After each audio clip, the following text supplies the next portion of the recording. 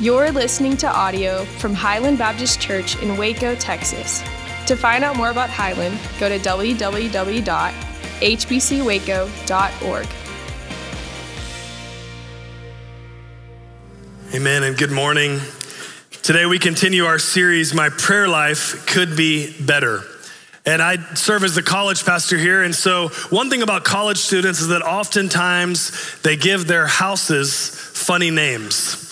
When I was in college, some of my friends lived in a house called the Zoo, which was difficult because we never knew if you were going to the Cameron Park Zoo or to this house, the Zoo. A college student told me this week that their house is called the Litter Box, which sounds stinky, right? I mean, that's a strange house name. There are some college girls in our church. Their house is apparently called NBA, No Boys Allowed. And then finally, one of my friends said that when he was in college, well, of course, the temple of God, it has the Holy of Holies. And so the nickname for their house was the Brolies of Brolies. And that was their house name. Sacrilegious, silly, I don't know. But this is what you do with your house. Oftentimes in college, you give it a nickname. You might be the title of your group chat. It's kind of what you identify as. There's a national prayer leader who once said, the owner of the house gets to name the house. And God has nicknamed his house the house of prayer. In the Old Testament, in the book of Isaiah, it says that his house will be called a house of prayer for all nations. Jesus reiterates that when he calls the temple, his house, the house of prayer. He could have nicknamed it all sorts of things. It could have been a house of preaching, a house of worship, a house of missions. But what God chose is a house of prayer. And of course, I'm not saying that we should preach less or worship less or do less missions. I'm simply saying that if God in the Old Testament and the New Testament calls his house this nickname, the house of prayer, we should take note of that. Also in the New Testament, we learn that our bodies, our soul becomes a temple for the resting place for God. The Spirit lives in us as a temple. And so if that's true, then it's not just a building that should be nicknamed that, but it also is for me, that I should be a house of prayer in my life when no one's watching, when other people are watching. If you were to give your life a nickname based upon what you prioritize, what would it be? What would we nickname Highland if we looked at what we prioritize? Would it be a house of prayer? It's interesting that the disciples had Jesus with them, and they could have asked him any sort of questions, and perhaps they did, but the one that was recorded for us was not, Lord Jesus, teach me how to preach or teach me how to do missions or teach me how to mobilize in some sort of movement. No, it was teach me how to pray.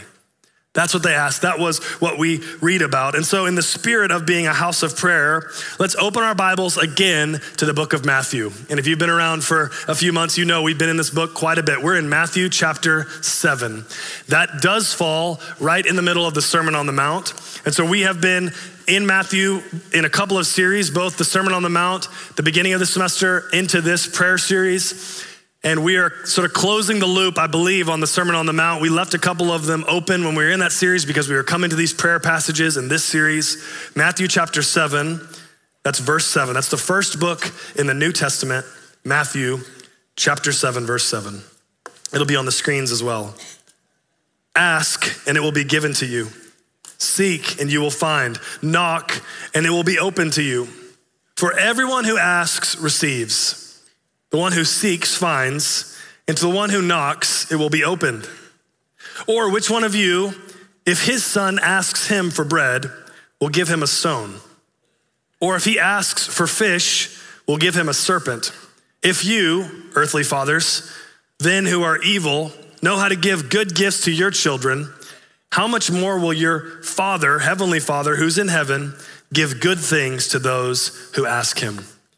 The first thing, and really the main phrase that we're going to look at today, this morning, is going to be on the screen, permission to ask. We have permission to ask. If you're taking notes or if you just scribble things in your Bible, maybe right there next to Matthew 7, you need to write, we have permission to ask. What was the obvious key word in that passage in Matthew 7? Ask. For some, this is an easy thing.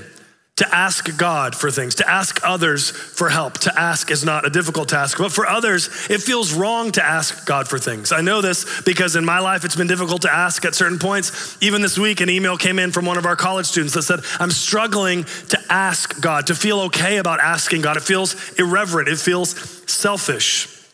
Charles Spurgeon, the preacher, once said, like it or not, asking is the key to the kingdom. And even in our military, when a lower ranking officer is addressing a higher ranking officer, they approach them if they want to say something specific and they say, permission to speak freely, sir or ma'am. Permission to speak freely. You and I have a permission to speak freely to God, to ask. I know this because Jesus just taught this in Matthew 7 and we just read it. We have permission. And what a wonderful gift that prayer is. It's this ability to have relationship with God in a personal way. And there's nothing more personal than conversation. I mean, you can think you know everything about someone famous. You might have read all of their Wikipedia page and all their books and listened to all their podcasts or all their music or seen them on TV. But until you have a conversation with them, it isn't actually personal. And I'm talking to you Taylor Swift fans, okay? The Swifties in the house, right? You know so much about them, but if Taylor Swift called you or texted you and said, let's become friends, let's start FaceTiming, let's start calling, you would say, I'd love that. It doesn't matter how many documentaries I've watched, how many songs I've listened to, how many 10-minute versions I've heard. Like, I want to listen and talk with you because conversation brings us closer to one another in a way that learning about someone is not like. And that's what prayer is. Prayer with God is not just learning about something or someone. It's about a conversation. It deepens the relationship into the personal place. And so why do I think prayer is important? All of those things I just listed, but also here's why, because it works. Prayer works. And we have 5,000 years of evidence to show us that up until this very morning, going back thousands and thousands of years, account after account of people praying and asking and God responding and answering and God listening. Many things have changed over these thousands of years, how we interact with God, how we worship, how we preach, how we gather together as churches. But prayer has always been a part of it. It's always been central. In many ways, it's been unchanged. It doesn't matter what timeline you go to. It doesn't matter what country you go to, what continent you go to, what culture you go to, what empire was running it, whether Christianity was accepted or rejected, prayer is there. So it must be important because it works and because it's always been a part of our faith. See, prayer isn't just talking up to the wall or sending up an email to God hoping that he'll check his inbox on Monday morning. No, prayer is the power of God from this place of heaven that intersects with the world around us through this relationship. It's the power of God from the place of heaven intersecting with the world around us. And so there's no deeper level of trust. There's no deeper level of relationship than a permission to ask, the audacity to ask. You really know someone, you really love someone, you really trust someone in a relationship when you ask them for things. Pastor John has given us some really practical ways to grow in prayer over this series. I've loved how he's given us these really practical things to apply to our Monday, apply to the rest of the week, to start doing. And so we're gonna continue that today. Here are 2 steps to make your prayer life better, since that's what this series is called. 2 steps. Step 1 is develop the habit of prayer. That key word is habit. Develop the habit of prayer.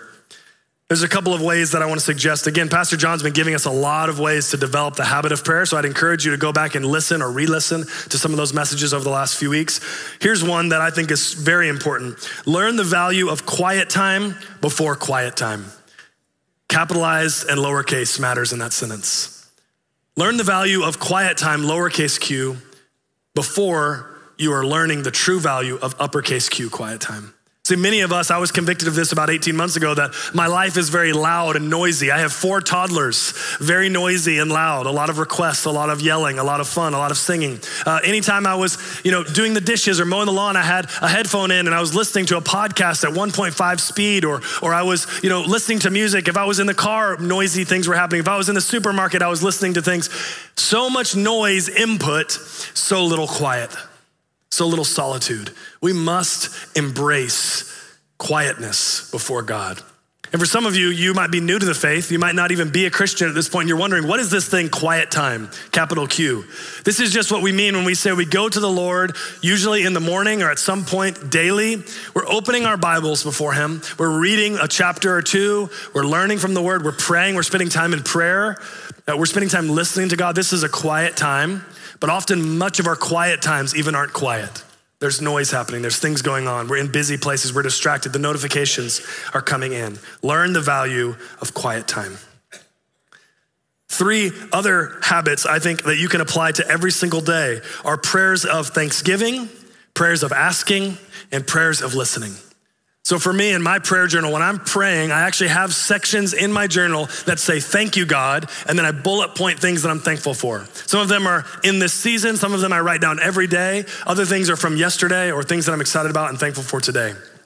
Then I have a next section which says asking God, praying for this. So what am I putting before the Lord in requests? And I literally write those things down. And then having time to listen to God, maybe putting a 5-minute timer on your phone and just pushing out all the noise, or a 10-minute timer on your phone and just listening in quietness and in stillness before God. These are important habits to develop. And building these habits of prayer brings something really critical that we need, and it's encouragement. This life is difficult. Finishing the race faithfully is hard. We need encouragement daily. It's important, and this is why the habit of prayer matters so much.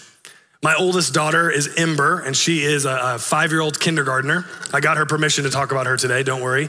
I'm a good dad. And so she, at least I think I am in this case. And so she said, we were in the line to drop her off at her school, just me and her. And it's that long line, and just kind of talking. And I started to encourage her, this is last week, just saying, Ember, I'm so proud of you. I'm so thankful for you. You're such a smart girl. You're such a good leader being the oldest. Thank you last night. We were at the fair. Thank you for being a good leader last night for your siblings, for listening and leaving when it was time to leave. You did a great job. And I looked back in the rearview mirror and I could see kind of this interesting face on. It was kind of scrunched and I wasn't sure how she was receiving it. I said, Ember, are you okay? And she said this, I like when you encourage me, Daddy.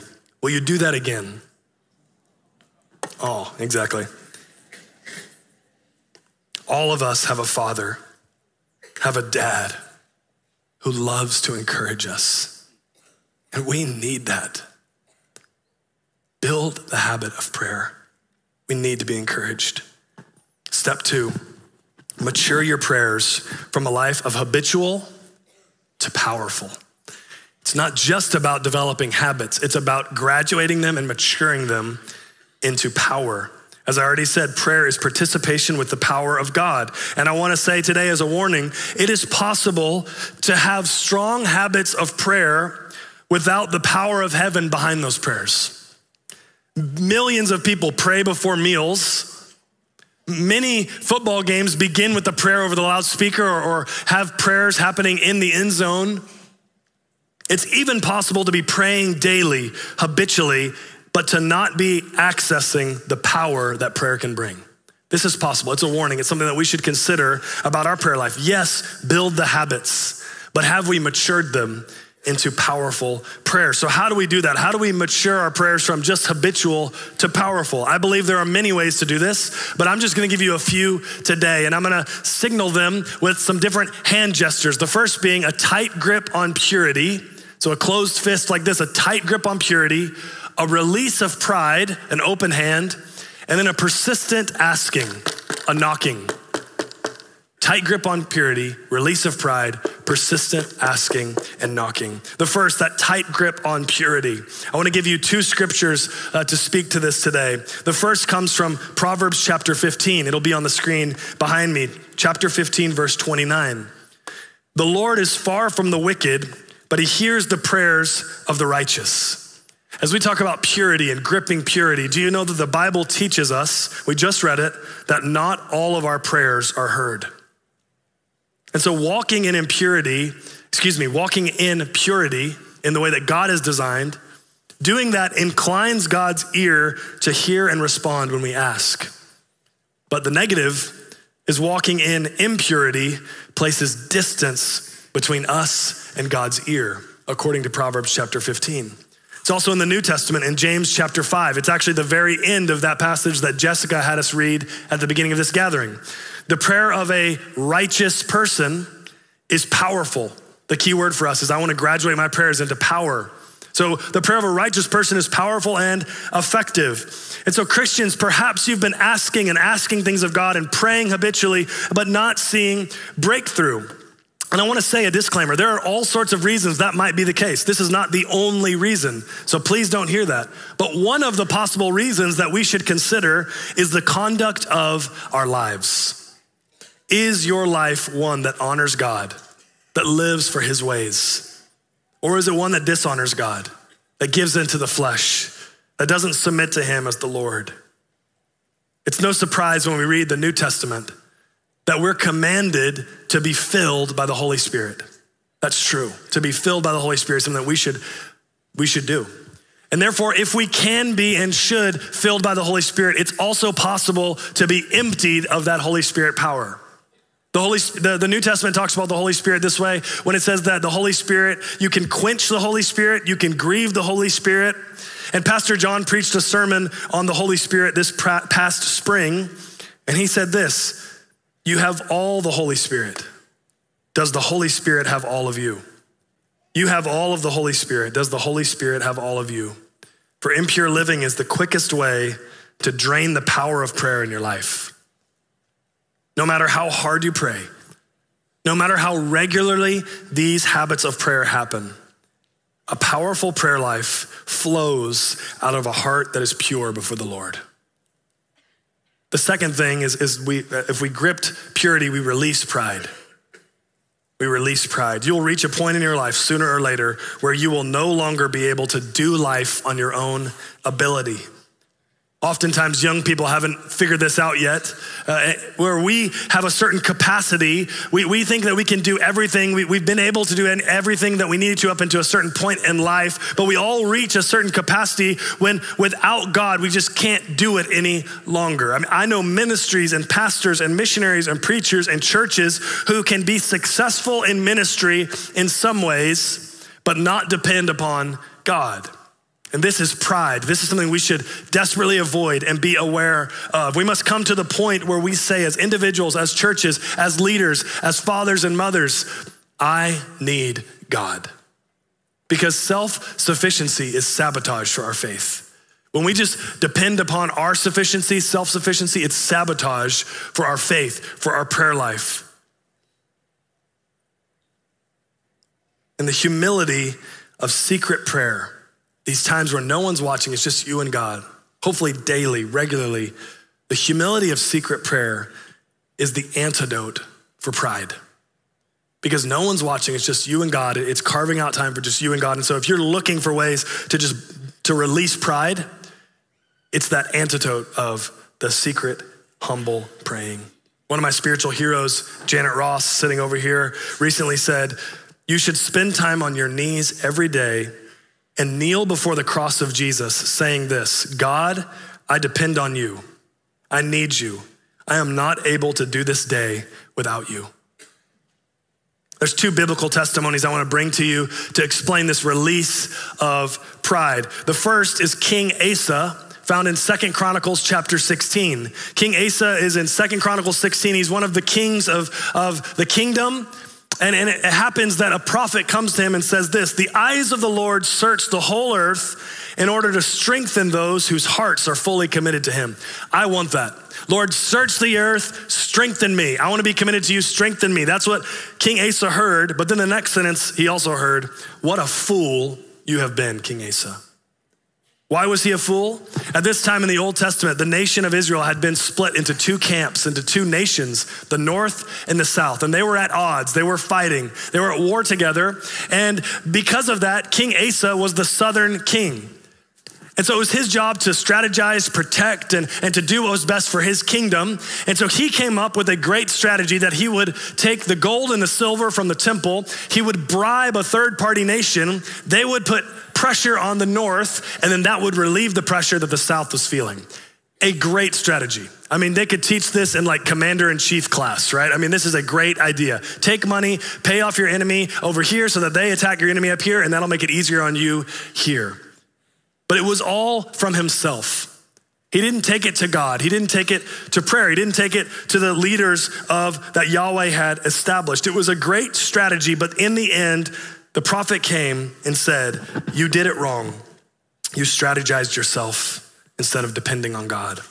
And so if you're taking notes, you'll see this on the screen for us to remember. King Asa had good earthly strategies, but was foolish in self-sufficiency. Even good strategies are foolish when we don't include and depend on God. They're prideful, even when it works. So be careful, release pride. The second example is in the positive sense, at least at one point in his life, King Solomon. King Solomon is 60 years prior to King Asa. This is in 1 Kings chapter 3. And King Solomon is David's son. So he's just been established as the king. And God says to him, what do you want? He literally says, ask me and I'll do it. It's a genie from Aladdin, right? I mean, it's literally this moment. Do anything, ask anything. And this is what Solomon says. God, give me an understanding heart so that I can govern your people well. For who, listen to this, who by himself is able to govern this great people of yours? When Yahweh heard that, he was moved. Solomon became wise and rich because of how moved God was. And so here's the second thing that you can see from these examples. King Solomon chose humility before God, which produced wisdom and understanding. Produced wisdom and understanding because he chose humility before God, depending upon God. So do that. Release pride, be humble in prayer, depend on God. And a side note, as we're in this section on pride, the phrase is, I'm too busy or I'm so busy. It's a statement of pride. That's what it is. There's some of you know what the BSM is here in Waco, or perhaps the BSU if you were growing up around that. It's just a college ministry on campuses. There was a leader by the name of Max Barnett who was at the BSU Oklahoma from 1967 to 2004. And I've learned a lot from Max in different settings and different books or different things that I've been to as a college minister.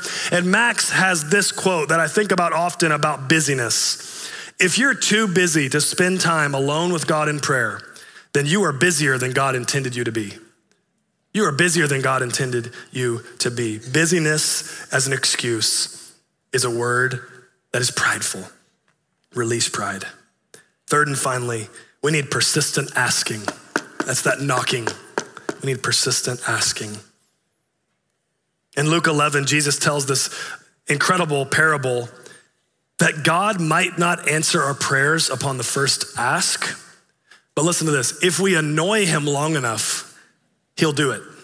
This is what he says, because what he tells this story about a man who needs a loaf of bread, actually 3 loaves of bread. And so he goes, it's late at night, but he still needs that bread. He goes to his neighbor's house and he knocks on the door. And in Luke chapter 11, this is what it says. Jesus is telling this story. The man's knocked on the door, asked for the bread. Verse 7 of Luke chapter 11, suppose one inside answers, don't bother me. The door is already locked. My children and I are in bed. I can't get up and give you anything. I tell you, even though he will not get up and give you the bread because of your friendship, yet because of your shameless audacity, he will surely get up and give you as much as you need. Saying, keep knocking, annoy God, bother God, ask again. I know this is true because I have children. I've already mentioned that. And my children, upon first ask, oftentimes I don't say yes. Maybe I'm doing something else, perhaps even doing something for them. I love them. I'm doing something for them. They want something else, a snack or something. But if they just annoy me long enough, Ember, don't listen to this. If they just annoy me long enough, then oftentimes I will just do it because I would rather that stop, right? Jesus is giving that illustration in a different way with 2 neighbors, that we need to continue to ask. Persistently knock. E.M. Bounds says it this way, heaven is too busy to listen to half-hearted prayers or respond to hasty, thoughtless calls to God. Are your prayers hasty? Are they half-hearted? Or are they persistent? See, the Bible is full of examples where outcomes were changed. Because people asked and prayed, things changed. And so the question for us today and in this series at this church is not, does prayer work? It's not, does prayer change outcomes around us? That is clear biblically, church history, in the testimonies of this church, that when we pray, things change. The question that many of us have today, and perhaps this is swirling through your mind, is how does God's all-knowingness apply to that? How does his sovereignty and his will apply to the reality that my prayers change outcomes? Did he know that from the beginning? Did it change his mind? These are big questions that people have. And I want to say, I'm not here to answer that question today. And to be honest, I don't have the best answer for that. I don't know how God's will plays into the reality that prayer changes outcomes. But this is what I do know. It is God's will that you and me pray. His will is that we pray. His will is that we ask him for things. However, his sovereignty and all the economy of heaven works into that, I don't know. But what I know and we can be confident in is that we should pray, and we're commanded to pray. It's a lot like a vehicle. I don't have the strength or the speed to put my family of 6 on my back and go 70 miles an hour down I-35, right? I just couldn't do that on my own. I don't have the strength and the power to hook a trailer hitch up to my back, belt loop and just drive it down the highway. I cannot do that. But I have a vehicle that has a lot of power, horsepower, and a trailer hitch, and space, and speed, and all the things that I need. And this key is the thing that engages that power. And so you and I are not using our power or this church's power, our collective work or our goodness to change outcomes. No, we're saying God has given us a key to engage the power of heaven, the power of God to do these things. But if we don't turn the key, if we don't engage that power, then oftentimes things will not happen. We have permission to ask. We have permission to ask. And the second and final thing for us today is that asking leads to answered prayers. If we have permission to ask, we should rest sure today that asking leads to answered prayers. Back to Matthew 7, Jesus taught us in that chapter that when we ask, what happens? We receive. That was his first phrase, ask and you'll receive. God loves to answer the requests of his children. He loves to answer prayers. It's all over the Bible. It's all over our lives. And recently I've been very moved to pray specific prayers, not just general prayers or rhythmic prayers, but specific prayers, because I'm seeing in the Bible people praying specific things, and so we should do it too. I've heard a biblical rundown of praying like this. Abraham prayed, and God healed Abimelech and his whole household. The Israelites enslaved in Egypt prayed, and God heard them, came down and freed them. Moses prayed and the fire was quenched. Hannah prayed and conceived Samuel. Samson prayed and his strength was renewed.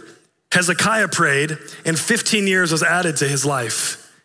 Elijah prayed and it didn't rain for 3 years and 6 months. Elisha prayed and a boy was raised from the dead for the first time in all of history. Elisha prayed for someone to be raised from the dead, and he was. Job prayed and God gave him twice as much after his suffering than he had before his suffering. Daniel prayed and the mouths of hungry lions were locked. Jesus prayed and Lazarus was raised from the dead.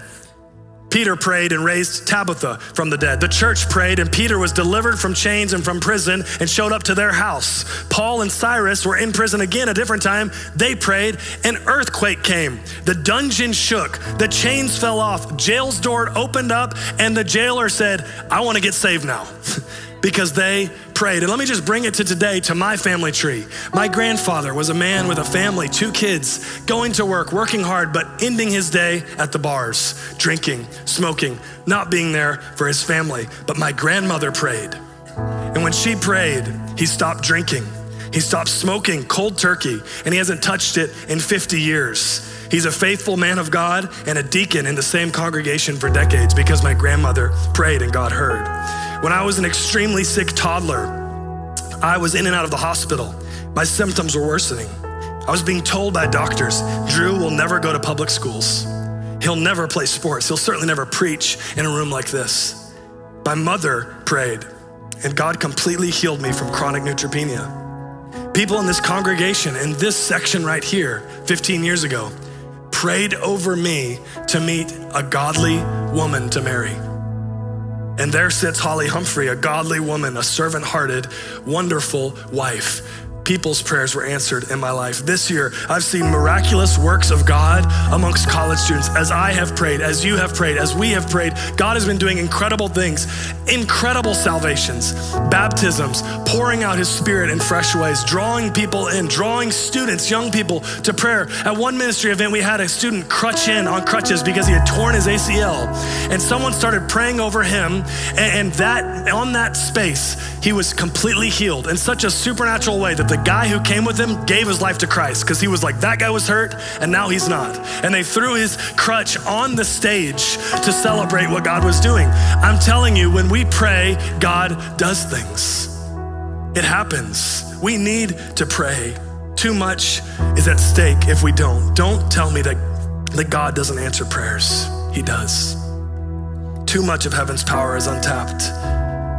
God loves to answer prayers. And so as we close, I want to ask you to ask yourself this question.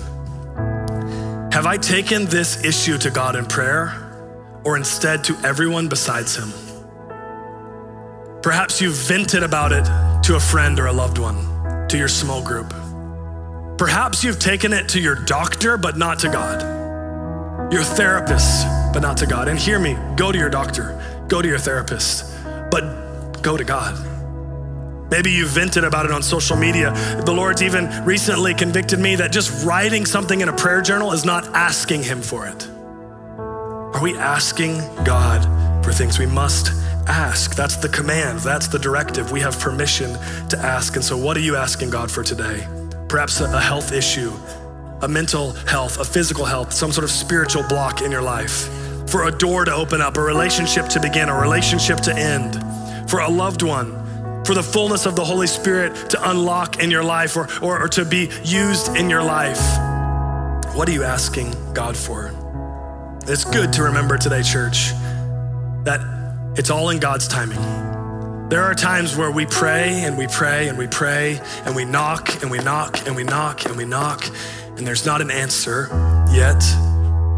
That's the thing about persistent praying and asking and knocking. Perhaps today you've been praying 10,000 times for the same thing. Today is the day to pray 10,001 times. To ask again, to say, God, I believe again. God, I wake up today and I believe that you give me permission to ask. Even if 10,000 times behind me it hasn't been answered yet, today is another day to have faith. Today is another day to ask, to pray again. But God recently showed me this, that asking for salvation is the one request that we have, the only request where you can guarantee God will answer yes immediately. For Romans 10:13 says that all who call upon the name of the Lord will be saved. All who call upon the name. So if you are praying, it's not gonna be 10,001 times before you get that yes. If you pray for salvation today, you receive a yes from God. And for those of you who have prayed 5,000, 10,000, 20,000 times, ask again. Pray again. Today is the day we have permission to ask. Let's pray.